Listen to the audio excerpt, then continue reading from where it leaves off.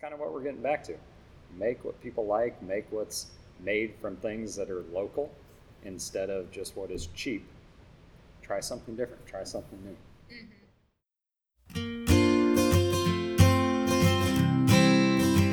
Hey y'all, welcome to the Nooga Bell podcast, all about stories of the South, straight from the sources.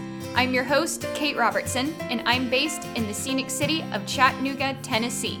Join me and my guests as we talk about all things Chattanooga, life in the South, and beyond. Now pour yourself a cup of coffee or a glass of sweet tea and join us. We're so glad you're here.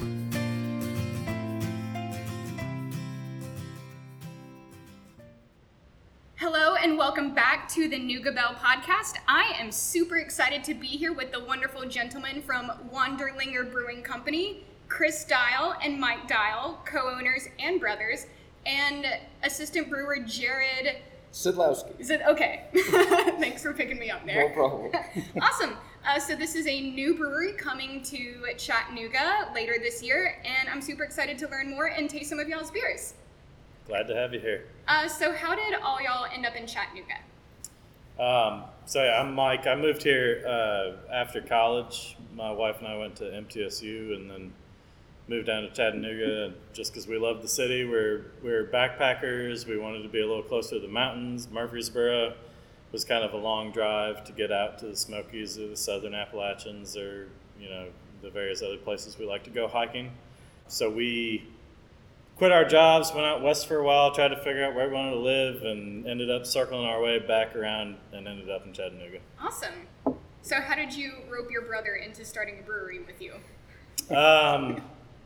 He didn't seem like he had anything better to do, so I thought I started working on the business plan a while ago, about 4 years ago, and got to the point where, I had written a business plan, but I needed some help actually starting a business. I have more of a scientific background. I have a degree in environmental science, which doesn't exactly translate to brewing, but it's still science, and brewing is science. And Chris has a sales background and more of a business background, and I thought I needed some help getting the beer to the market, getting off the ground. Seems like a good match. Yeah, I think so. What about you, Jared? How did you get into brewing? I've been in the brewing industry for about 5 years now. I was brewing out in Denver, Colorado, and worked out with a couple breweries there. And was just kind of looking for a change of pace, change of scenery. I'm originally from the East Coast, grew up in Vermont, but a little too cold for me. So I fell in love with the Smokies a couple years ago, and I've been eyeing Eastern Tennessee for a while, and just things sort of fell into place when I stumbled upon WanderLinger and Mike and Chris here, and it's been poetic. Yeah. So WanderLinger is definitely more of an interesting name. How did all y'all come up with that, or was that? So yeah, that was my wife really came up with it. We're backpackers, and that's kind of our philosophy to backpacking. You're walking up on a ridge. You sit there on the ridge for a while and look at the overlook. And do you want to wander on or linger here for a while? And that's kind of philosophy we've applied to various things in our lives. I like it. It fits, and I get the vibe here already. Yeah, excellent. Awesome. You didn't talk about how you got into brewing. Okay. Because you said you lived in Denver for a little bit. Did you go to Denver with the intention of getting into brewing, or was that just kind of a thing that happened because there's a bunch of beer in Denver? I was home brewing in college, and it was something that I sort of picked up as a hobby, and I moved out to Colorado to pursue. I was in the nonprofit world at the time, and I just found myself, staying up till 2, 3 in the morning, brewing, not drinking, but brewing. And I just sort of got to a point where I'm spending all of this time and dedication on this new craft, maybe I should make this a career. So I got my foot in the door at a brewery called Epic Brewing Company, and I started off in packaging, kind of just worked my way up. And a few years later, now I'm finally up to the brewer level. So, awesome. Yeah. Great to hear. We're happy to have all of y'all here. We are happy to have him also. Yes. They say your first hire should be your most important and best hire, and we only have one to go off of so far, but so far you're meat fitting the bill. Awesome. All right, let's play with my jar here. If you're if you've been listening to the show, you know what the jar is. But if you're a new listener, and I hope some of y'all are, the jar is a mason jar filled with colorful pieces of paper with all sorts of little fun questions for us to talk about. So we'll each draw a few, go around and talk about them. So I'll start us off. What do you miss most about your hometown? So I moved around a lot growing up. I don't really have what I would call a hometown. So this one, I'm tricking myself with this question. I would say probably family and friends from like all the places I've lived. I would say like everywhere I've lived, there's at least a handful of people that I definitely miss more. So I would say that's where I lean. Okay. This is Chris. Mike and I grew up in Indianapolis officially. He moved down here in high school. I moved away from Indianapolis back in 2008, so I spent about 25 years in Indianapolis. So I would say Indy is my home, and what I miss most is being able to head up to Purdue and do home football games, being a alumni of there. You know, it's nice to be in SEC country, but Big Ten boy wants to go back to the Big Ten every now and then. Yeah. You know, I would consider, I was born in Springfield, Illinois. I was raised in Indianapolis. I grew up in Nashville, Tennessee, and I became an adult in Chattanooga. So I've been around a bit, but most of my, 21 of my 36 years I've spent here in Chattanooga. Okay. Or in Tennessee, and then the last 10 years in Chattanooga. So, I mean, where is my hometown? You know, my parents and my wife's parents are in Nashville, so I guess I would consider that kind of be my hometown. But Chattanooga's home to me. Mm-hmm. This is where I chose to live. This is where my boys were born. You know, this is where I've made my home, and I've started a business, and I don't intend to leave. Same. Gotta force you out. Yeah. Well, now you can't leave. Yeah. No, you're here, guaranteed. What about you? So I grew up in a really small town in the middle of nowhere, Vermont, and I mean Vermont in and of itself is a very special place. But I'd probably say the most I miss about there is with the agricultural scene that's very unique to Vermont. So Mm-hmm. the maple syrup, all of the specialty cheeses. But one of the reasons why I really do enjoy Chattanooga and Eastern Tennessee in general is I've just found that the food and of course the beer scene, but just the great agricultural scene here Mm-hmm. is awesome. And that was kind of my introduction to Eastern Tennessee. Was I was actually working on a couple of farms out here and was really just blown away by just the culture and the. There's a lot of that around here too. Yeah. All right, you draw one next.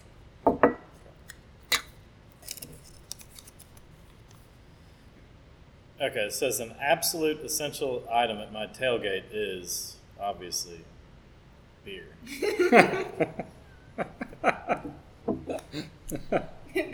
the obvious answer. It's no Absolutely. brainer. It's no brainer. Beer, and I suppose if we're tailgating football, a football to throw around while you're drinking beer.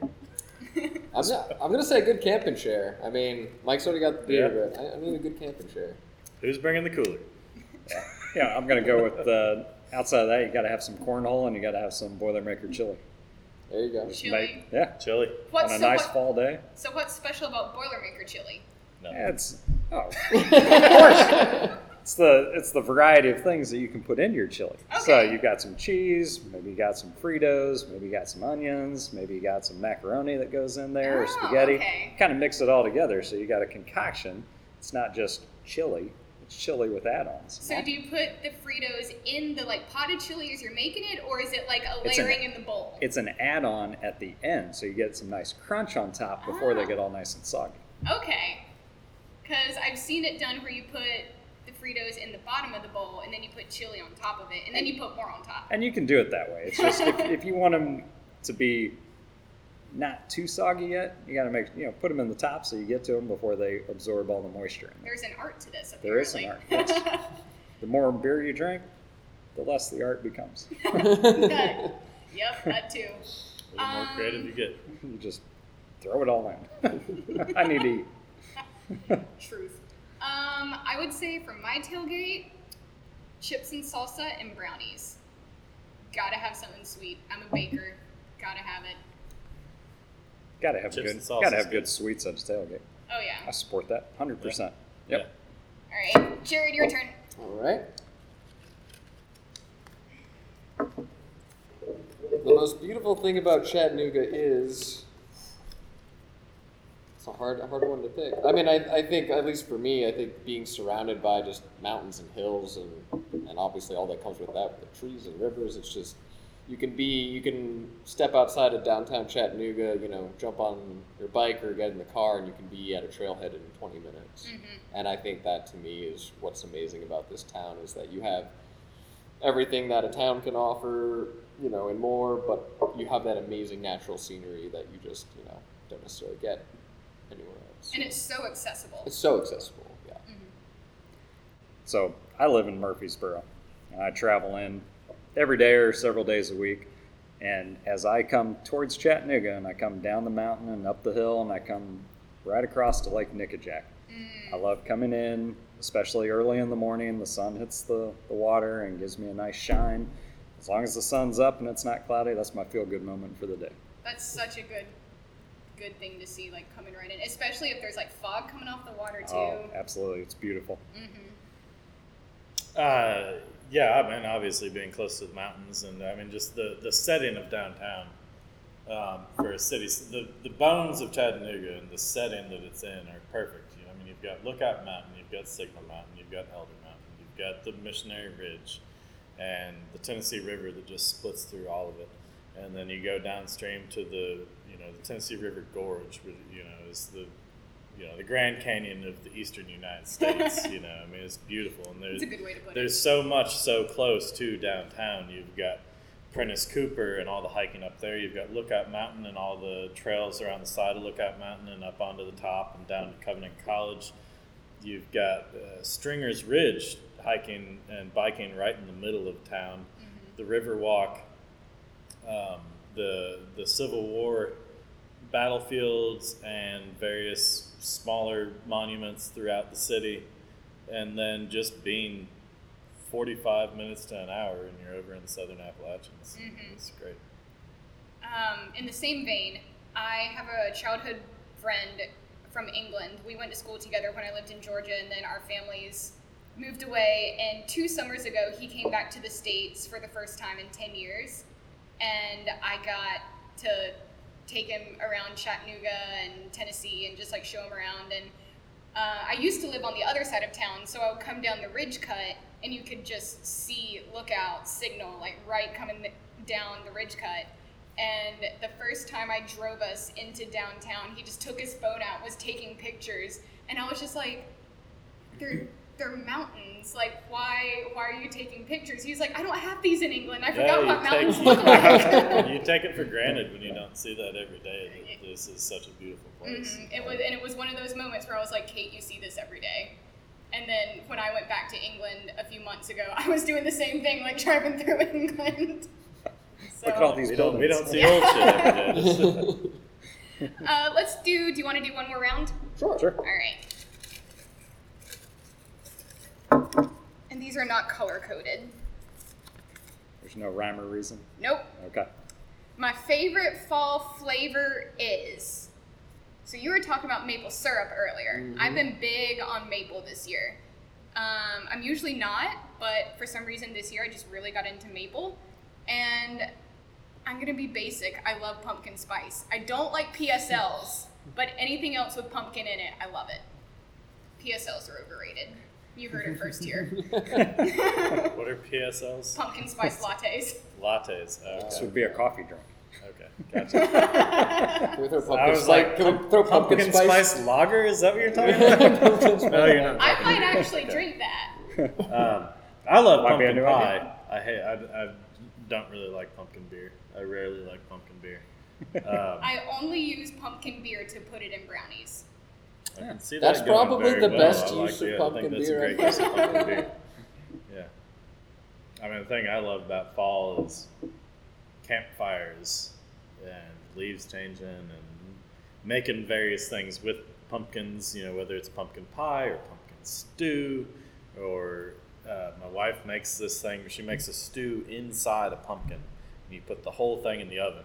She bakes the pumpkin with stew in it, and it's amazing. I bet your house smells incredible after that. House smells great, yeah.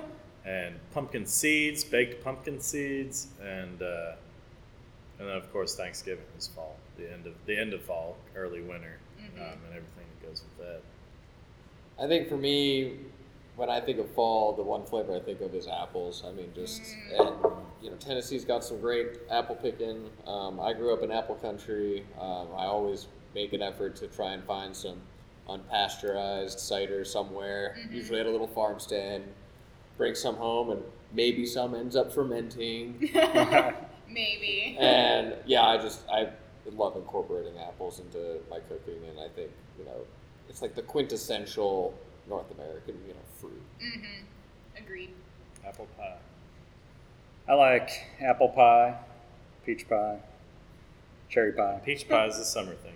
Doesn't matter. It's a pie. I like pie.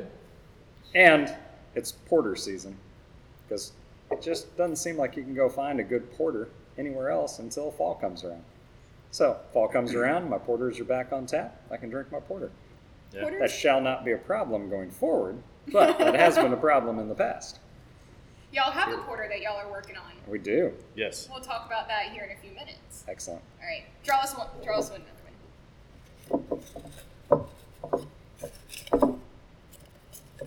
That green one. That's the green one, so. I need some It's new eluding colors. you. My favorite Halloween costume I've ever done is. Ooh, man. That's a hard one. No one's drawn this one yet. Uh-oh. God, I haven't even dressed up for Halloween in years. My boys are going as the PJ Mask, Gecko, and Catboy this year. They're enjoying that.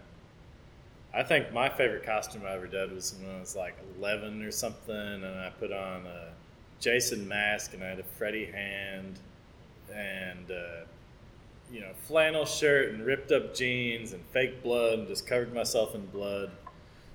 And it was just a mix of various Halloween horror people. Interesting. An amalgamation of horror. Yes. I think my favorite was when my parents told me I was too old to go trick-or-treating anymore. So last year? Yeah, last year I finally got pulled off. No, so I was sitting, I dressed up, and I was basically your scarecrow with a old man mask, and I had a bunch of straw and paper stuffed inside me, and I sat next to the front door where the candy bowl was. And so kids, I remember that. You probably remember that. Kids would walk up to the front door, and I would just sit very still and not move until they got close.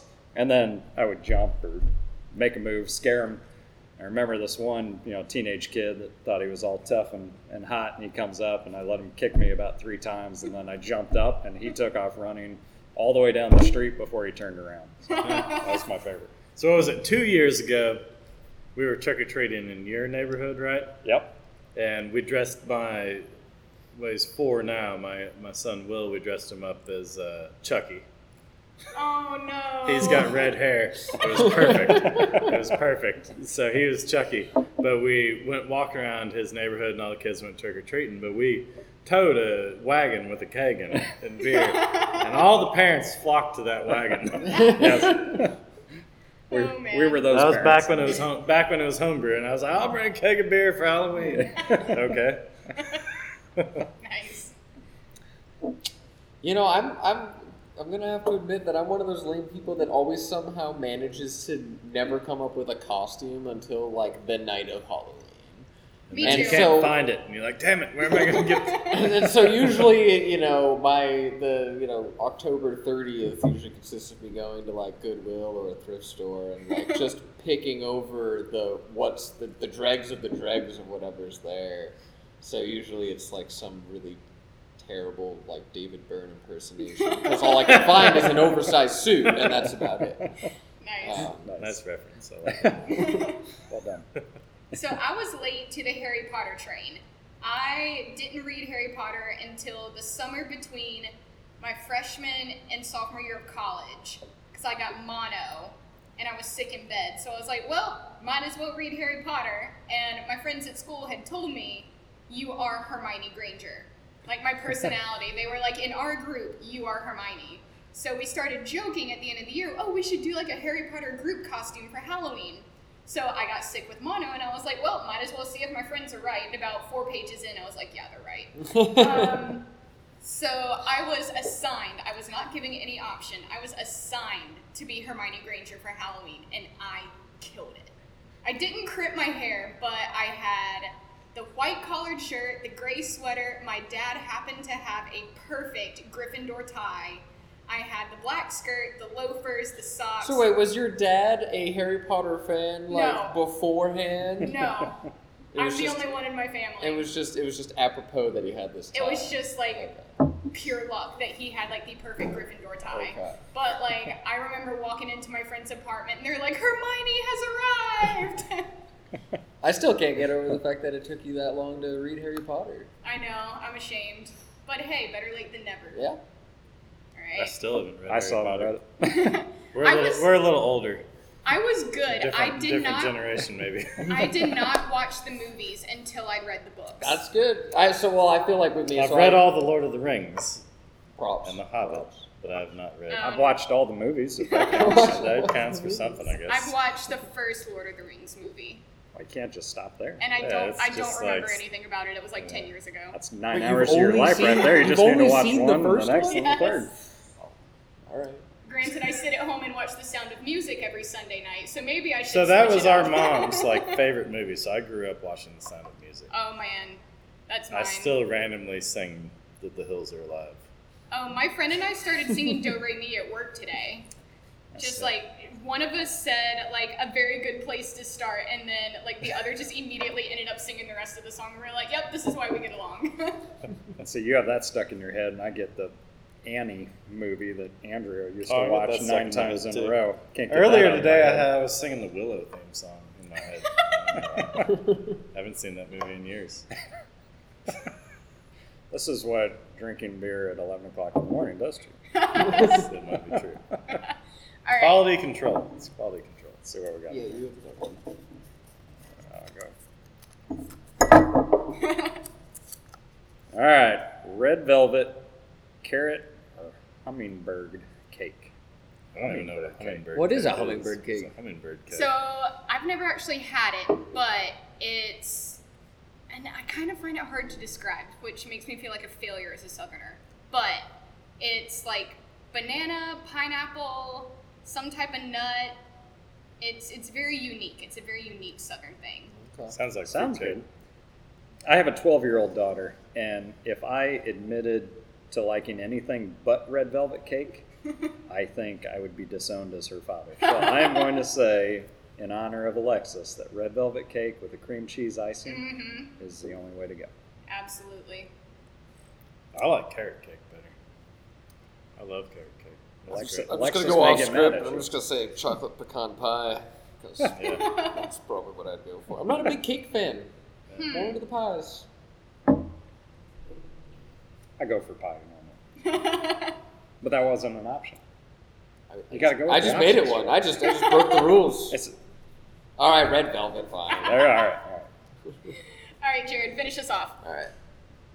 Isn't red velvet cake just chocolate cake with food coloring? Kinda, sorta. Alexis makes them. Let's call her. At 12, she makes red velvet cakes. Good for her. She helps. Good for her. She Is likes it to be from in the kitchen. box? No. Oh, okay. I'm impressed now. I was just had to clarify. When we have the grand opening, she wants to have a little display set up where she is selling things, cakes and Oh, different things that Has she comes been up with. inspected by the health department? Well, okay, that's going to have to fly under the radar. I'm not And going you to should pay. not announce it on podcasts. I'm not going to pay $95 for her to have her little booth. All right. So the next little prompt here is my favorite brunch in Chattanooga is ... So I'm still pretty fresh to Chattanooga. I have not been out for brunch yet. Oh, man. So I'm going to say that the best brunch in Chattanooga is at my house because I make a mean brunch. Okay. So I have about 3 brunches in rotation that I do, but my favorite's probably my brunch sandwich, which is pretty standard. It's, fresh bagel, cream cheese, and then it's a little weird with salsas mixed into the cream cheese. Okay. And then thick cut, preferably maple smoked bacon, and then sunny side up egg as bleedy as you can get it without getting salmonella. Nice. I'm coming to your house next time. Yeah, you gotta walk. You basically gotta take a shower after you eat it, though, because it's just the messiest thing. It's I'm sure. So good, though. So being from above the Mason-Dixon line, are you familiar with Taylor ham? No, I'm not. Okay. I lived outside of Philadelphia for a little while, and that was a thing that we had up there. And then my college boyfriend was from New Jersey, and like shortly after we started dating, he made me a breakfast sandwich that was Taylor ham, a fried egg, and cheese, I guess. And I didn't have the heart to tell him that I don't like fried eggs. What? But he was so excited to make me this sandwich. And I just I didn't want to be a killjoy. So I was like, okay. And I took like 2 bites of it, and I was just like, it's fried egg. And he just like ate the rest of it for me. But that's my memory is. No, I'm not. I guess, I don't know, maybe that's like well, so being from Vermont, we refer to anything south of Vermont as the South. Okay. So I don't know, the Canadian bacon was a thing. We ate a lot of Canadian bacon because we're practically southern Canada.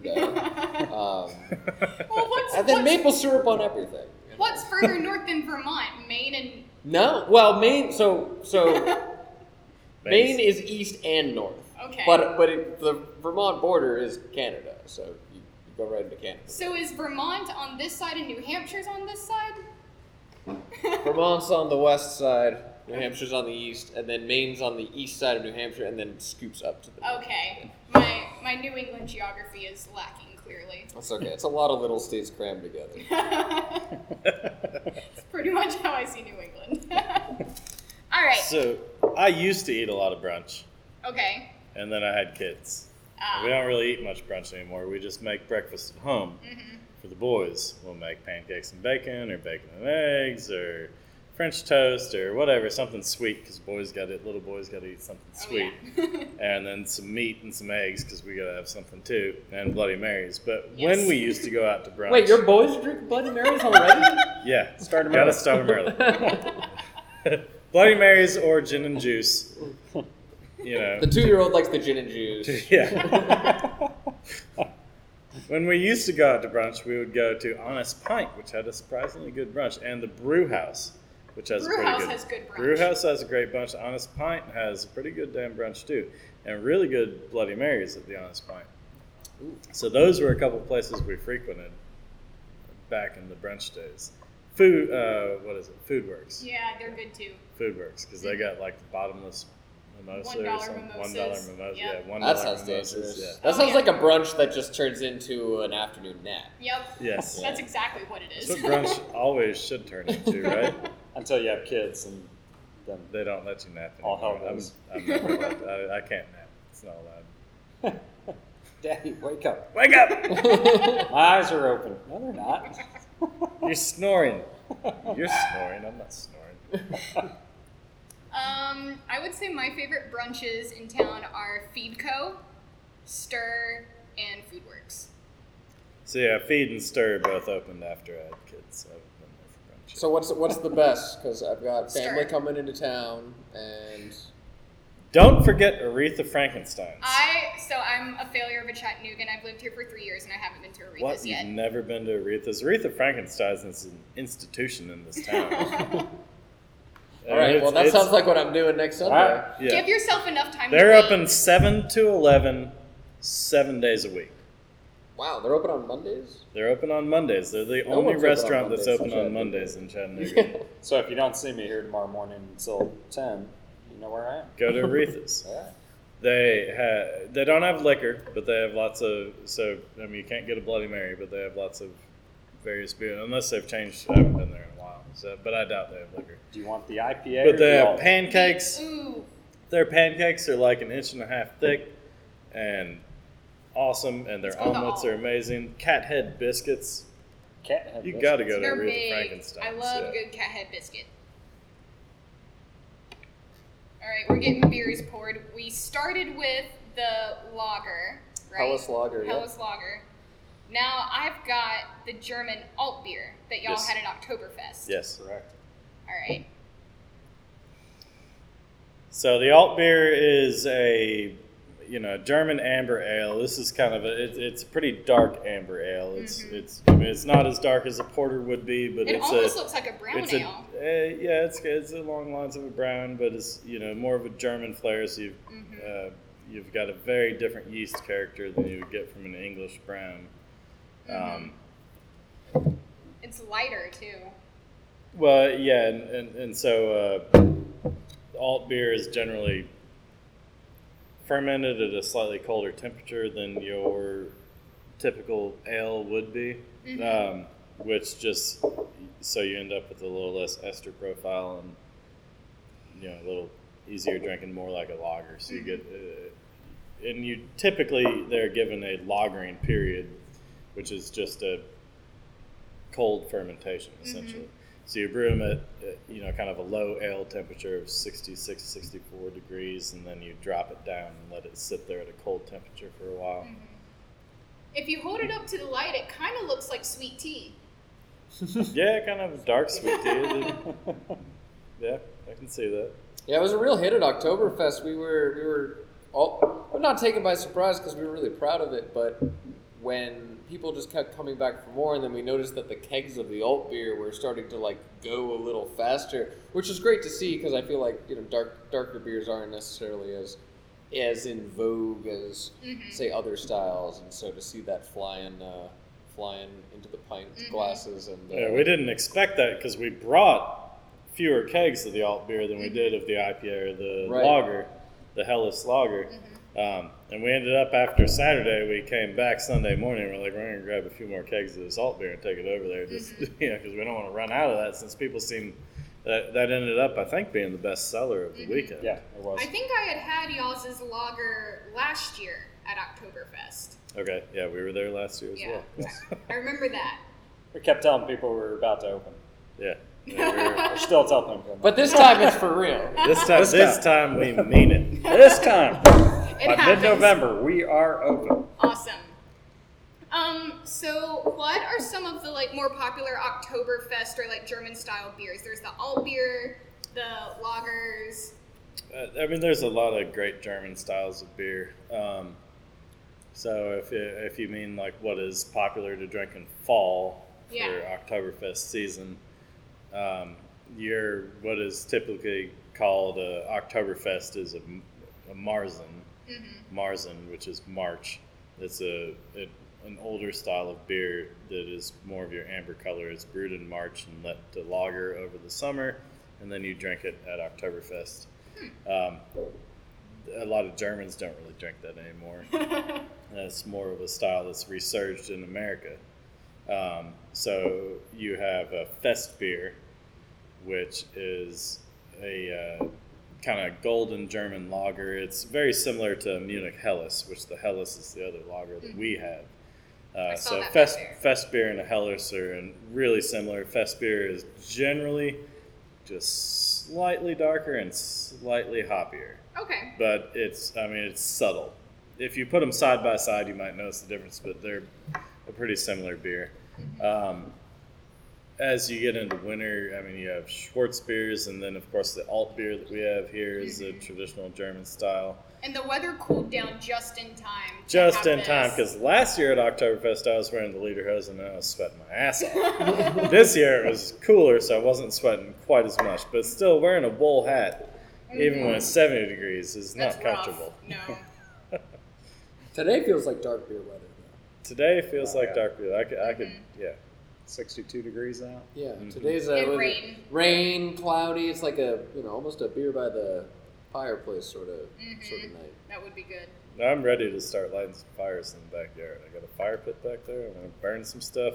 It's finally getting cool enough we can have a fire and not have to stand 10 feet away from it. Well, we just brewed our good fireplace beer, the Imperial Stout. Oh, man. That's a Russian Imperial Stout. Oh, man. It is intense. So it's intense. It's going to be about 10%. Pray for Kate. Malty, roasty. You'll only need one. Aggressive. But and it's yet, but it's drink efficient. When I was drinking it, you can't tell that you're drinking something that's very strong. That's very dangerous. Very dangerous. Very dangerous beer. Because I had one, I decided to have a second, and he said, "Okay, you're sleeping on the couch." And did you? I did. It's a long Uber ride back to Murfreesboro. I am sure it is. That gets pricey. Mm-hmm. So can we talk a little bit about the types of beers that y'all will have on tap when y'all open? Absolutely. Right now, what we've brewed so far, we have our Munich Helles Lager, we have our West Coast style IPA, we have our kind of English style IPA. It's an American pale ale, but with kind of English hops, so a little more. You were telling me about that one earlier. Yeah, a little more woodsy herbal character than you typically get in an American pale ale. We've got our Session IPA, lower gravity, but still, good and fruity and juicy hoppiness. We've got our porter. We've got our alt beer. We've got our Russian Imperial Stout. We have an ESB we brewed, small batch. We're, what else do we have, Jared? Well, that's what we brewed so far, but we're teeing up a few other beers, hopefully. We're looking at doing a Saison recipe. Okay. Did you talk about a Schwartz beer yet? I think we're going to try and get a Schwartz beer ready. Short timeline on that, but we're going to try and have a Schwartz beer ready, which is a dark German lager. Okay. Dark, almost black. It's kind of a black lager. Oh, man. Black German lager. I've only ever had a black lager once or twice in my life. Yeah, and they're surprisingly easy drinking. Yeah, they're supposed to be a little lighter in body, very just slight roastiness, but they're supposed to be very drinkable, lower alcohol. They're one of my favorite beers right now. I've been really into the Schwartz beers, and the dark English milds have kind of been my go-to as of late. I'm big on IPAs. I really got into IPAs in the last 6 to 8 months. And I'm super excited about that West Coast IPA. Our plan is to have 3 different IPAs or pale ales on tap all the time. Awesome. So we'll have, our West Coast is, your traditional, old school American, what is now considered old school because everybody brews New England IPAs. So your old school American West Coast IPA with your robust and floral flavor of hops. And then we have our Session Ale that gets more into the juicy, fruity hops. And our pale ale that's more of the woodsy, earthy, herbal hops. And we'll do a lot more beyond that. That's just what we've got so far. I'm so excited. The beauty of having our small batch system as well is we'll be able to do a lot of experimentation. Oh, yes. Float new beer ideas in the tap room and get feedback and really push, hopefully, the envelope with several styles. And including IPA, because IPA is one of those fun styles where there's so many different combinations of ingredients you can use. How do y'all feel about milkshake IPAs?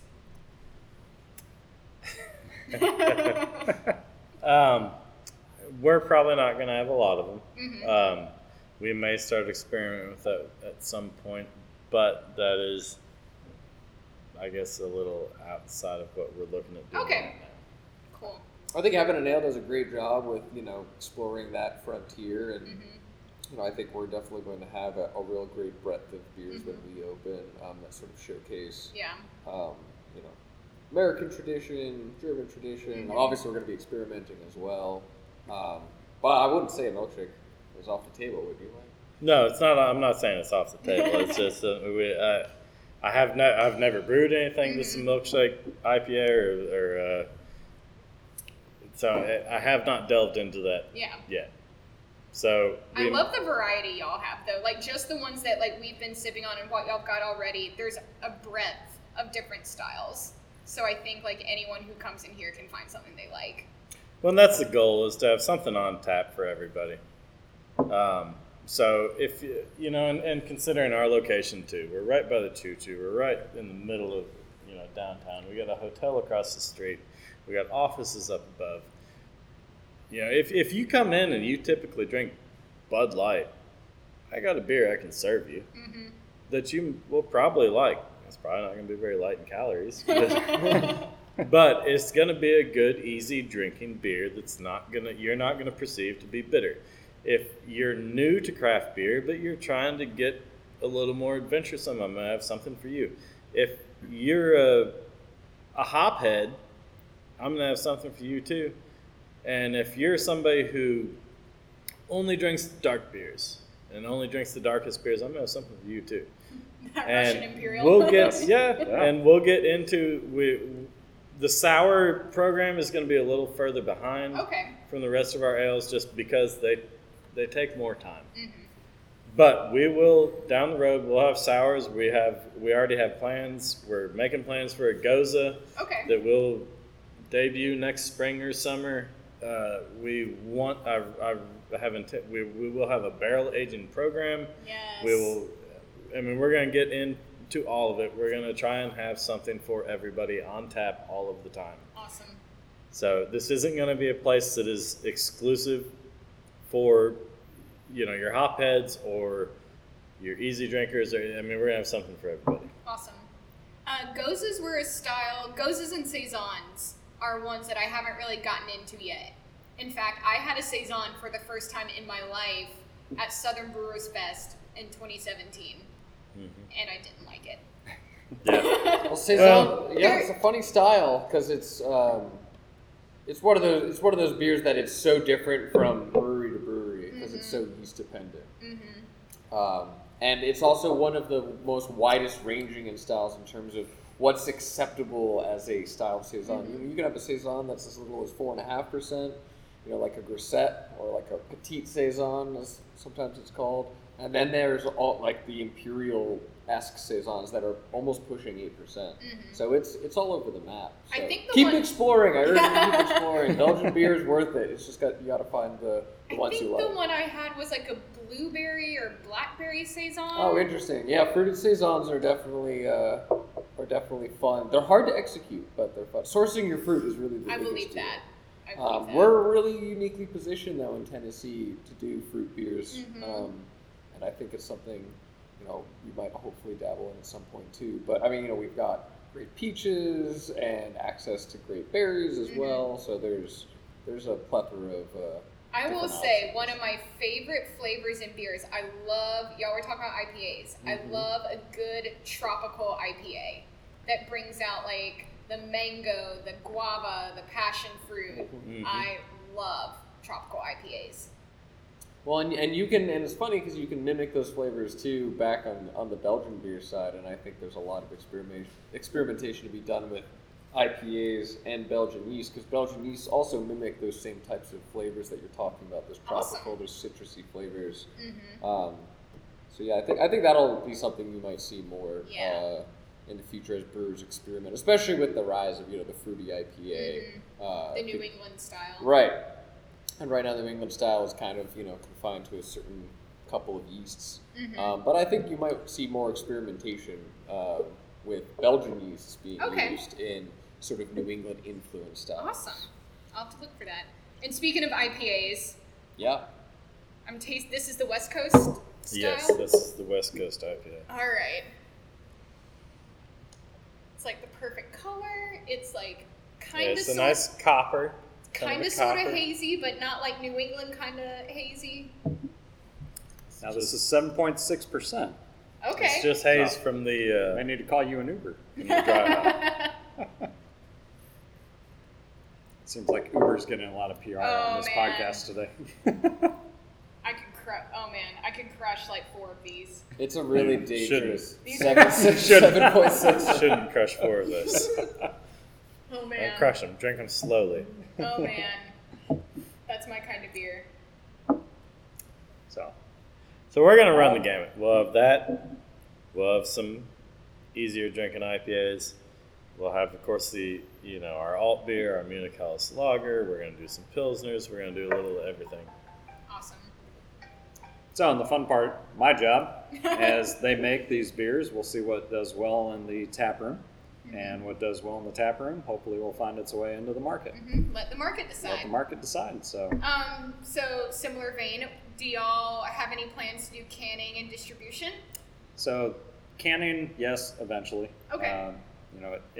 It's costly to can. we've got enough costs dropped in here already, so we're going to drag our feet on that one so we can build up the piggy bank again. Awesome. As far as distribution, we are self-distributing already. We've Okay. made our first delivery as of yesterday to Parkway Poorhouse. Awesome. They have our alt beer on tap. I think I saw that on Instagram today. Excellent. Or yesterday. Yeah. I delivered that first keg yesterday morning, and I drank the first glass, so I'm not sure if that's good that I spent my money on the beer I just sold, but it works. Awesome. Appreciate those guys for believing in us and taking the alt, and they were super excited. I got a text today that said it's flying off the shelf, so Awesome. they're probably going to need another keg before the week's out. Awesome. So we'll continue to find places around town. We're doing a launch party on Thursday the 18th over at Barley's. So we're going to be having all 4 of our beers that we'll have kegged at that point over there, and it's exciting. Yeah. Another thing that you were telling me about before we started recording is your tap handles. Yes. And I'm obsessed with these tap handles. Can you tell us about them?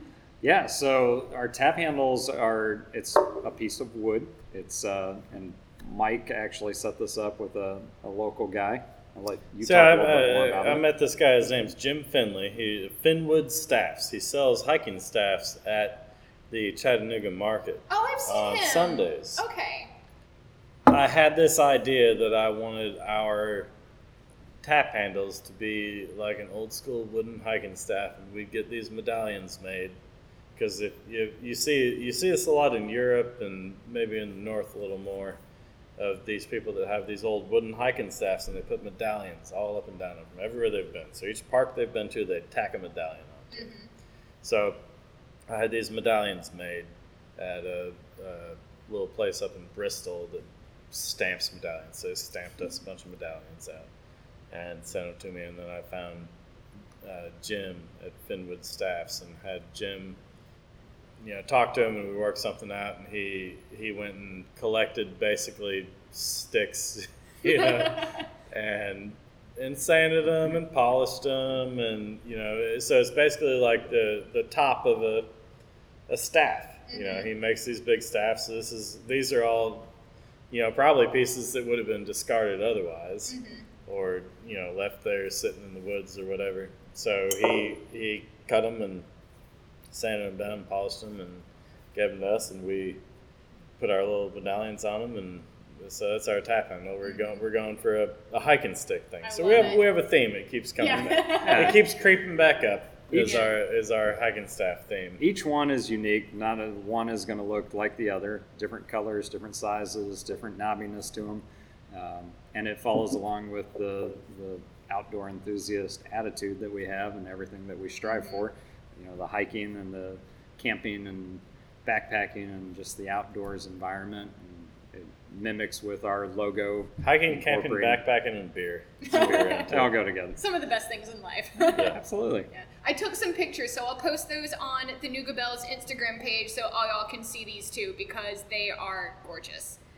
So one of the last things I wanted to talk about was Chattanooga has a very established craft beer scene, and it keeps growing. So how do y'all see WanderLinger fitting into that, and what role do y'all see yourselves playing in the beer scene in Chattanooga?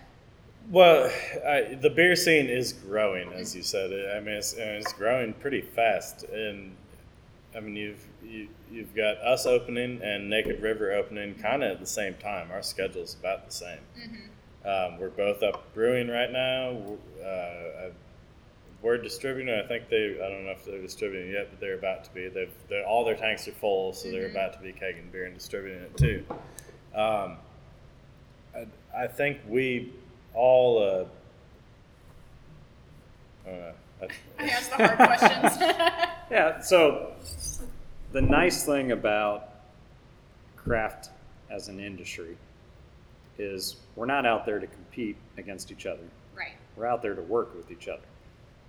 Too much of the percentage of beer that's sold is sold by 3 companies. The remaining 6,800 of us that are small craft find ways to work together. And that's good for each other, that's good for the industry, that's good for the towns and cities that we're in. We're not the nationwide monopolies. We're local.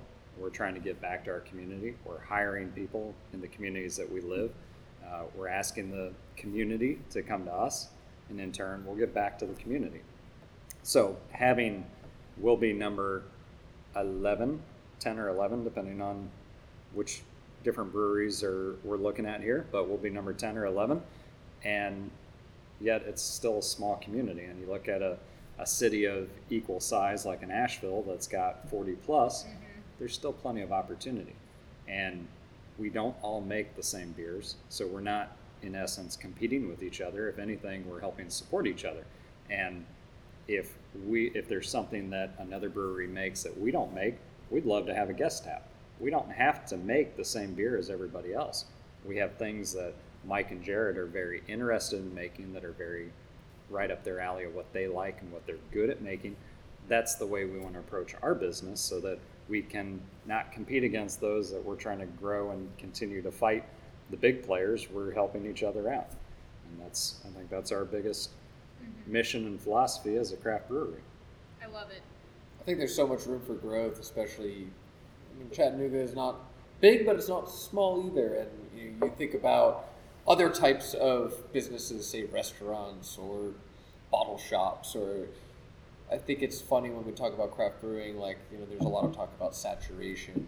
But if you think about it, a lot of people say, 6,000, 7,000 craft breweries in the United States, that seems like a lot. It's like, well, how many restaurants are there in the United States? I bet you it's a lot more than 6,000. Oh, yeah. Yeah. So I think there's a lot of room for growth, and I think especially in Tennessee, Eastern Tennessee, and Chattanooga in particular, I think there's a lot of potential for all of the boats to be lifted by the tide, and I think I welcome seeing more breweries open, because I think Chattanooga itself could become a real craft beer destination. Absolutely, and we're well on our way, I think. Yeah, I think it's starting to become to that as more of us open and people start seeing Chattanooga as a destination for craft beer. I mean, I was in Asheville a few times over the summer, and it seemed like every time I was there, I didn't drink the same beer anytime I was there. Yeah. Because there's so much there. And there's so many styles of beer that could be made that even with only 11 breweries, we're not going to make every style. All of us, we can't. There's just too many different varieties and options. And are you going to reinvent the wheel? Probably not. No. But what is made here may not be made down the street, may not be made 6-7 hours away from us. So is there opportunity for us all to continue to grow? And if you look at the beer industry as a whole, the big three have really created a streamline of the basic beer. But there's a whole lot more, and if you roll back 100 years to all the beers that people made in their own kitchens, it's kind of what we're getting back to. Make what people like, make what's made from things that are local instead of just what is cheap. And people don't enjoy always just drinking what's cheap. Try something different, try something new. Well, I'm super excited for y'all to get open and super excited to try more of your beers. When do y'all anticipate opening? We kind of mentioned this a little bit earlier. We did. So biggest thing for us, we just got to get construction finished on our site. And it's not our space, it's this whole area that we're in with the Moxie Hotel and this King Street station. We're looking at about a month, and they should have fire marshal, fire inspector, building inspector, fire marshal should stamp off and say we're good to go. So we're getting really close. We are planning our official grand opening the weekend of November 30th to December 2nd. So that is in conjunction with Main Times 24. Perfect timing. We are going to have live music that whole weekend, so you'll be able to come by here. Specifically on Saturday, we'll be doing a lot of events directly in relation with Main Times 24. That's my birthday weekend. Hey, you are going to have a hell of a good weekend. I am. We have a stage that will have live music. We'll have several local bands that are playing. Do we already know the lineup of who all is going to be here? Not exactly. I know we will have Cold Planet, which is an amalgamation of The Fridge and Danimal Planet. They join together and you get Cold Planet. So I know we'll have Cold Planet, and we'll have, I believe, Over Easy. Nice. I'm not 100% sure on the rest of the bands. We should be posting that out there by the end of the week. Awesome. So we'll have live music going on. We're going to have food trucks on site. Clearly, we're going to have beer on tap, which Good, is 'cause what I everybody need needs to more come of for. this. Yes, well, we will have plenty of that here. So that weekend is our official grand opening. Hope to announce a soft opening prior to that. So social media, Instagram, Facebook, Twitter, we're on all of them. Awesome. Keep tabs on us, and I'll be sharing what information's coming up. We'll be working with the Moxie for the Main Times 24 event. Moxie's going to have a stage, and there's going to be bands going on their stage, and we're going to alternate kind of back and forth between our stage and their stage to get the, keep the interest in the crowd in this area, since we're technically a little bit off Main Street. But not too far, just a Not too block. far. We are still, we believe we're still part of Southside, and that's a celebration of Southside. So we're right here. We want to be a part of it. We want to help the community out. So we're here. Awesome. I'm so excited.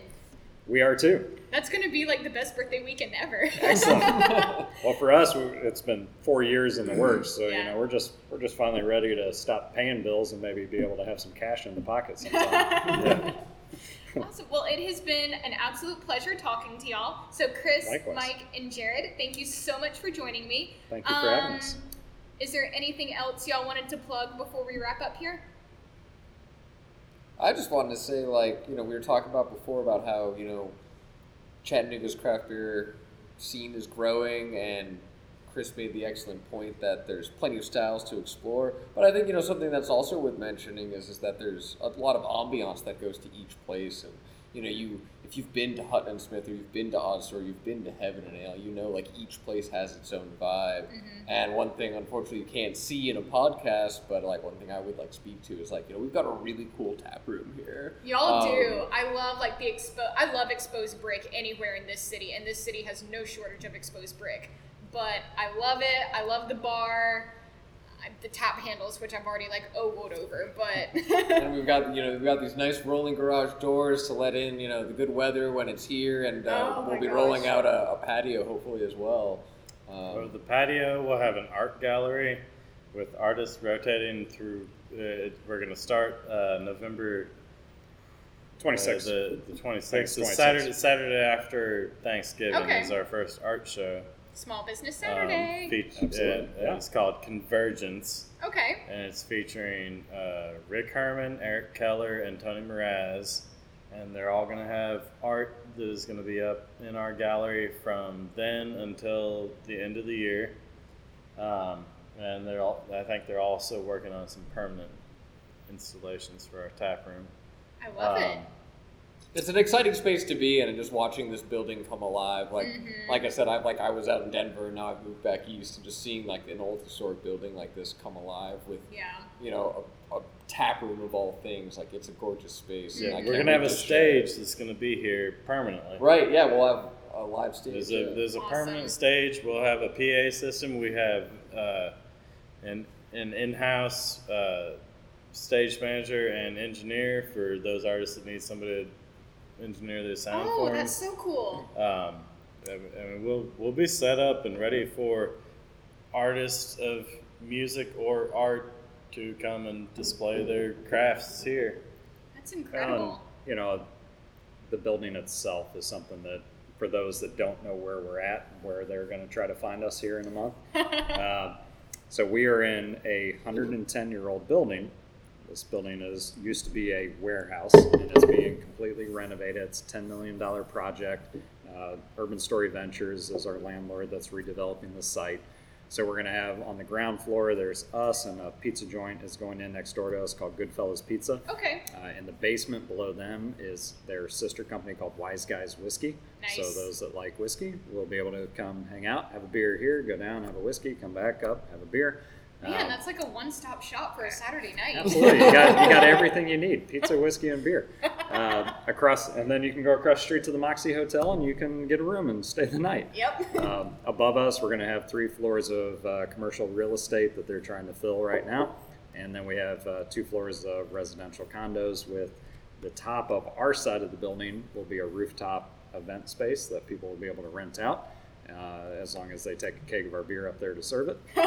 And then as far as exactly where we're located, behind the Moxie Hotel, we're right just between Chattanooga Choo Choo and Warehouse Row, right off Market and King. So King's been shut down for about a year while they've done utility work for us, but it'll soon be open. You'll be able to make a brewery tour between Naked River and Chattanooga Brewing Company, hit Terminal Brew House, come hit us, then head over to Odd Story Heaven and Ale and Hutton Smith. You'll have your whole tour of the city, see all the breweries. After that, maybe you can hop on a bus and see some sights. Awesome. I love it. I'm so excited for this to be open. I cannot wait to see all this. Soon. Very soon. It's like that meme. We're going to be kid and pet friendly until 8 o'clock. The pets get a little out of control after 8. Oh, kid and pet friendly. Oh, yes. Makes me wish I'd leash trained my cat. Yeah. Put your cat on a leash. Bring it on over. I'll try. Not making any promises. All right, we're going to wrap up there. Thank y'all so much for joining me. It has been an absolute pleasure talking and drinking with y'all. Thank you very much. Awesome. And I will plug all of your contact info and social media and stuff in the show notes so everyone else can follow and stay up to date on everything. Sounds excellent. Thank you very much. All right, cheers, everyone. Cheers. I think I'm the only one that has beer left, but I'm a slow drinker. This has been another episode of the Nooga Bell podcast. Thank y'all so much